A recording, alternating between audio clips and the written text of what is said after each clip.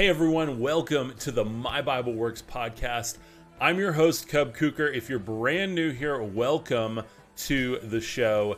MyBible.works is an awesome app. It's a network. It's a community for you to study, meditate, and connect on God's Word, on the Holy Scriptures.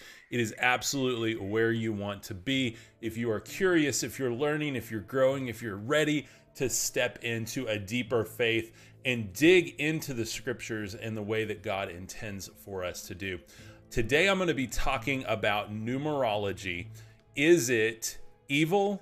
Is it science? Or is it biblical? Including the number 13, which I found really interesting. I heard a pastor yesterday talk about how in Jewish culture, the number 13 was actually a blessed number. It was the number of mercy or grace that God extends to us. And so you see how our society traps us into believing that numerology is evil, or it is science, or it is anything but the very hand of God. And I want to break that down today, not as a means for you to look to it, to divine personal answers for yourself, but as a means to decode what is in the Bible according to biblical numerology, looking at the ancient Hebrew calendars, looking at what the power of numbers are in the Bible. That's what we're going to talk about today. You don't want to miss it. Let's roll the intro. Welcome to My Bible Works. In this tribe, we believe in exploring the Word of God as divine expression. We believe the way of Yeshua embodying the fullness of Yahweh. In gratitude of the love we are given, we focus on things above. We read Scripture as treasure, both ancient and mystic. Join me and let's explore the deeper meaning of Scripture hidden in plain sight. And consider subscribing for more. And welcome back, everyone. I wanted to answer a couple of questions today about numerology that I found on Quora.com, Quora.com. These are not my questions. These are actually what people are searching online for.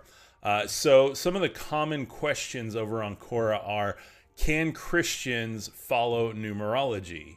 Why do I keep seeing the number or numerology of 11, 1, 222, 333, 444, 555, 343, and so on? Is it a sin?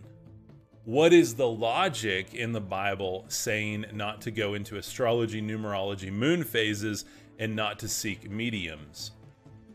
What does the number 7 in the Bible mean and numerology? What do numbers mean in the Bible? Is numerology biblical? So obviously some incredible questions here. We've got to dive in and answer them. It's so important to seek wisdom when we get into this type of thing. That's what we're doing right now. This entire series that we've been on is just kind of a exploration of the esoteric world. We've talked about things like astrology. We've talked about the star charts and moon phases. If I can talk, my allergies are still getting to me as we're changing into the fall season here. So I wanted to hit Scripture right now so we can just dive in. 7 is God's favorite number, according to Yahoo News article on the 17th of May, 2014. Unbelievable but true. 7 is God's favorite number. The proof, the Holy Bible. Throughout the Bible, from Genesis to Revelation, the number 7 appears many times. 7 is used 735 times in the Holy Bible. In the book of Revelation, 7 is used 54 times. The word seventh is used 98 times, while the word sevenfold appears 7 times. Also, the word 70 is used 56 times, and in the book of Genesis, which starts with the story of creation, the word created is even used 7 times to highlight God's creative work. Wow, guys. Now, I did not know that. That is according to Yahoo News, but I want to look at the Bible today. I want to look at what it says. I want to seek its counsel so we know exactly where to go. Before we dive into Scripture, quick disclaimer, just know that I am not a pastor or a scholar. I'm a mentor who loves Scripture.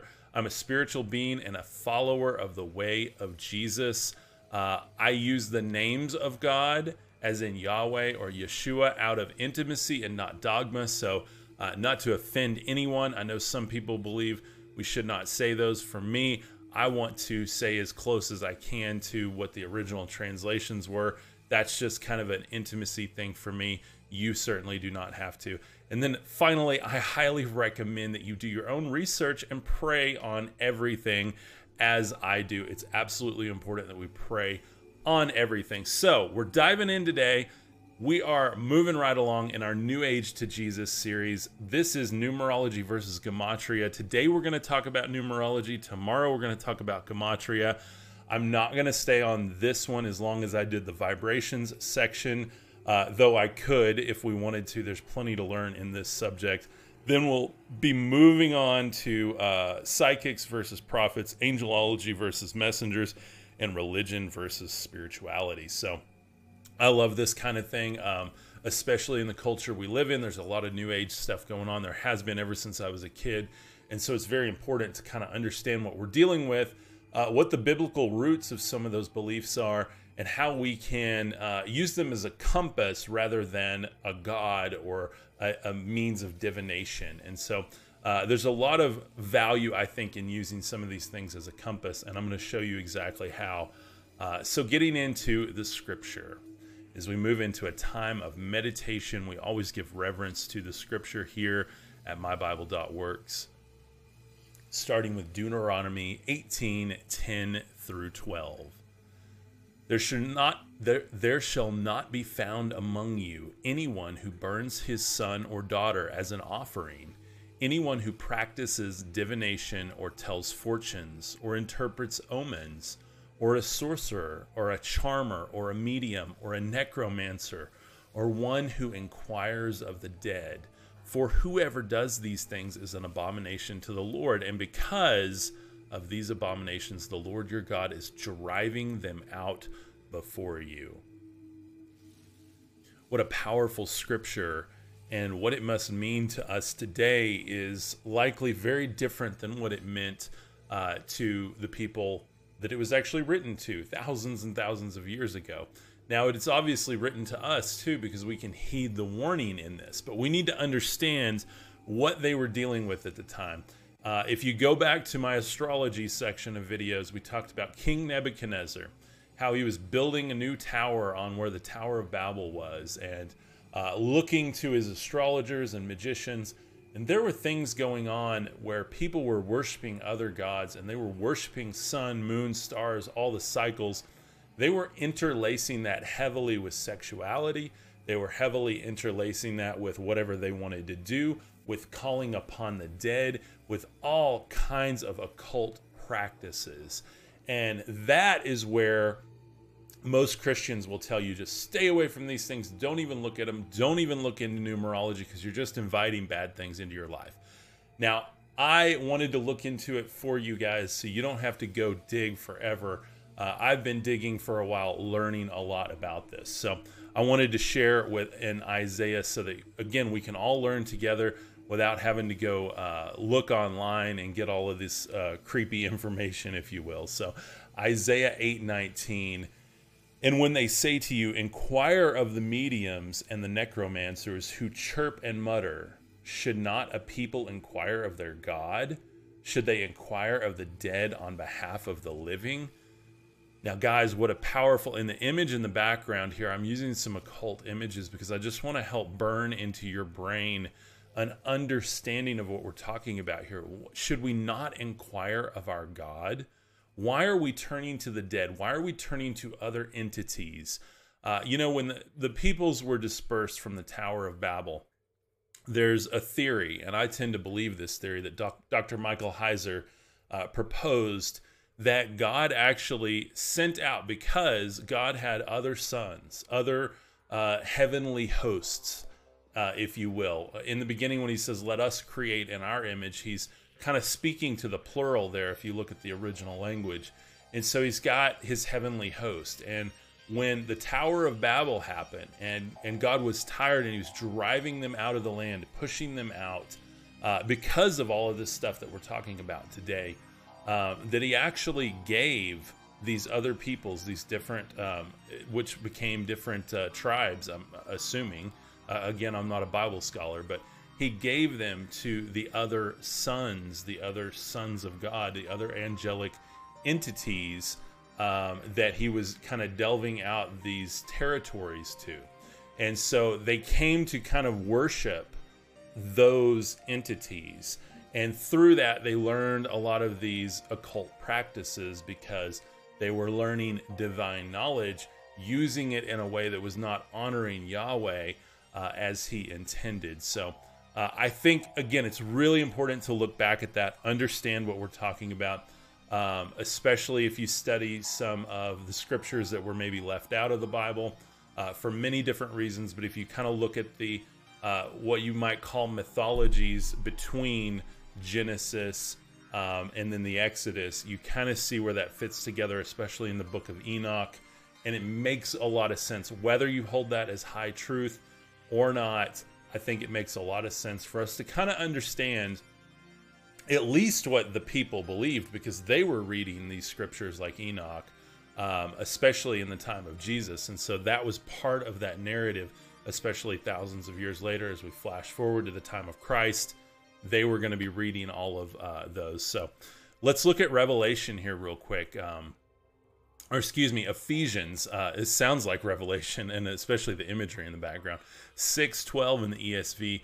For we do not wrestle against flesh and blood, but against the rulers, against the authorities, against the cosmic powers over this present darkness, against the spiritual forces of evil in the heavenly places. What a powerful, powerful word right there. And let me just repeat that again, so it just gets burned into our brain, so it can move into our heart, so it can manifest in our lives. This scripture, these words from the very essence of God. For we do not wrestle against flesh and blood, but against the rulers, against the authorities, against the cosmic powers over this present darkness, against the spiritual forces of evil in heavenly places. So we know, guys, that we're not wrestling with physical wars on this earth. Everything that's happening is happening because of the spiritual realm. Everything we do has ramifications in the spiritual realm, and things that are happening in the spiritual realm affect us. We are not physical bodies. We are metaphysical beings interacting in a metaphysical universe. We are just planted in these bodies to mature, to cocoon for a while. And once we realize that this body is energy and will transfer into energy, and God will call us up into the air, He will give us new bodies, as it says in Revelation, glorified bodies even. Then we start to kind of fit together what all of these implications are that Scripture is talking about. Acts 19:17 through 19 in the complete Jewish Bible. When all this became known to the residents of Ephesus, fear fell on all of them, Jews and Greeks alike. And the name of the Lord Yeshua came to be held in a high regard. Many of those who had earlier made professions of faith now came and admitted publicly their evil deeds. And a considerable number of those who had engaged in occult practices threw their scrolls in a pile, burned them in public. When they calculated the value of the scrolls, it came to 50,000 drachmas. Now, and I believe, you can kind of translate that to silver or whatever you want, but it was quite a hefty amount. And so we're looking at the early church in Acts here, and we knew people were selling property and they were building this community, this commune. That's kind of where we get the word commune. This idea of communal living. The early church in Acts was very much a proponent of sell everything, give it to the common good, live together, work together in kind of this beautiful Eden on earth, if you will, through the power of Christ. Now, they were very, very specific of that, through the power of Christ. So when this was happening, you had a lot of people that were practicing the occult, that were practicing magic, that were practicing some of these things that we're talking about today. And so what does all this have to do with numerology? Well, numerology just gets lumped into kind of this magic category of mysticism, of necromancy, of psychics and tarot card readings and all of those things. Things that I, my entire life, have just kind of turned a blind eye to because I was always told, don't mess with that stuff, don't look at it, don't touch it, don't talk about it. It's evil. And I agree. Most people that do it, it is evil, and it is done in a manner that is trying to connect with other entities instead of Yahweh. And that's very, very important when we talk about numerology here. So let's look at this, because all of this adds up to an understanding of what we're talking about. Isaiah 47:13 through 14 in the Christian Standard Bible. You are worn out with your many consultations, so let the astrologers stand and save you. Those who observe the stars, those who predict monthly what will happen to you. Look, they are like stubble. Fire burns them. They cannot rescue themselves from the power of the flame. This is not a coal for warming themselves or a fire to sit beside. This is a cosmic fire, a eternal fire that we're talking about here. Something that will just burn them up as stubble. We hear a lot of imagery in the Bible about harvest time. We harvest the wheat and the weeds together, and we put them both through the fire and burn the chaff, and then the good stuff comes out the other side. Then it's made into bread. It's made into kind of this bread of life with us as the body of Christ. But then we're warned about the leaven of the Pharisees, or the yeast of the Pharisees, not to let that penetrate the dough and the community of Christ. So much imagery here, so many things that are hidden under the surface, that are sitting on top of the surface that we just never sift through. So reading scripture is so important to understand what we're talking about. And numerology is just woven through the scriptures. As that Yahoo article said, and the one from Quora, it's just absolutely incredible. The amount of numbers used in the Bible, they are meant for specific things. They correlate with star charts, with zodiac signs, with all kinds of things that we kind of just want to stay away from, instead of understanding what they believed back then, how they told time. Those zodiac signs were to tell times and seasons, and we've dismissed that because we have a little thing called an iPhone now, or an Android, or whatever you have, a smartphone, and we just look at that and go, oh, the weather's going to be this today, and it's going to be sunny, and I don't care about the moon, and I don't care about the stars. So what's the stock report like today? So that's kind of what we've traded in for some of this special knowledge, or what we call esoteric knowledge, that I believe is very important once you're ready to kind of dive deeper in your faith. Once you're secure enough in Christ and you're ready to kind of strap in and dig deeper, take yourself back in time and really understand what it is that the early peoples believed and what really happened between Genesis and Exodus. What was going on there defined everything that was happening in the time of Christ, which defines everything we believe now, though we have done a really good job whitewashing a lot of that and just focusing on one or two key elements. Salvation, I agree, is number one, the most important thing to focus on. However, once you have that salvation, do you not desire a deeper taste of what is beneath the surface and what it means to follow God? What it means to be in sync with the cycles He set out. Even following the Gregorian calendar is going against what God has set in the sky for us to follow and ebb and flow to, and understand His feasts, His seasons, His signs for our life.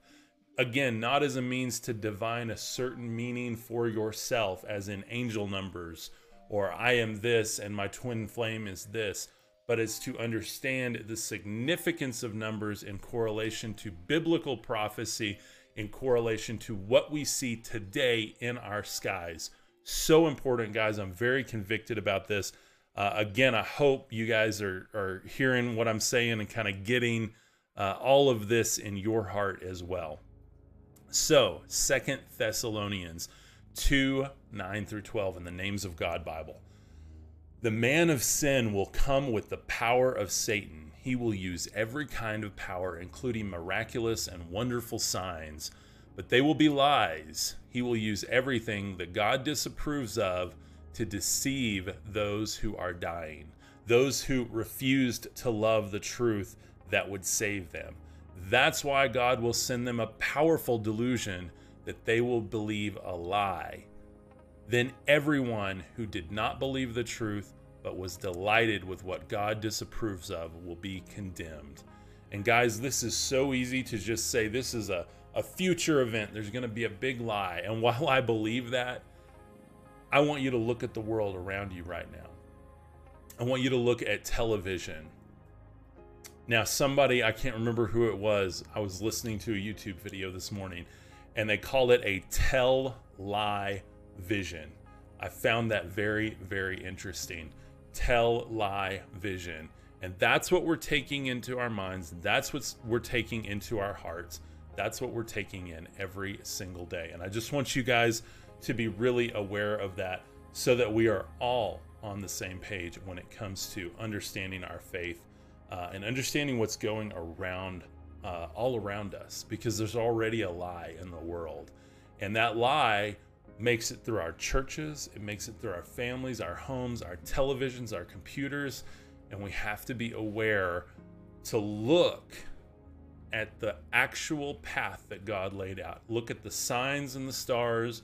Look at the clock of the moon. Look at the numerology in Scripture. Tomorrow, I'm going to talk about the mark of the beast. I'm going to talk about the number 666, what the significance of that actually is.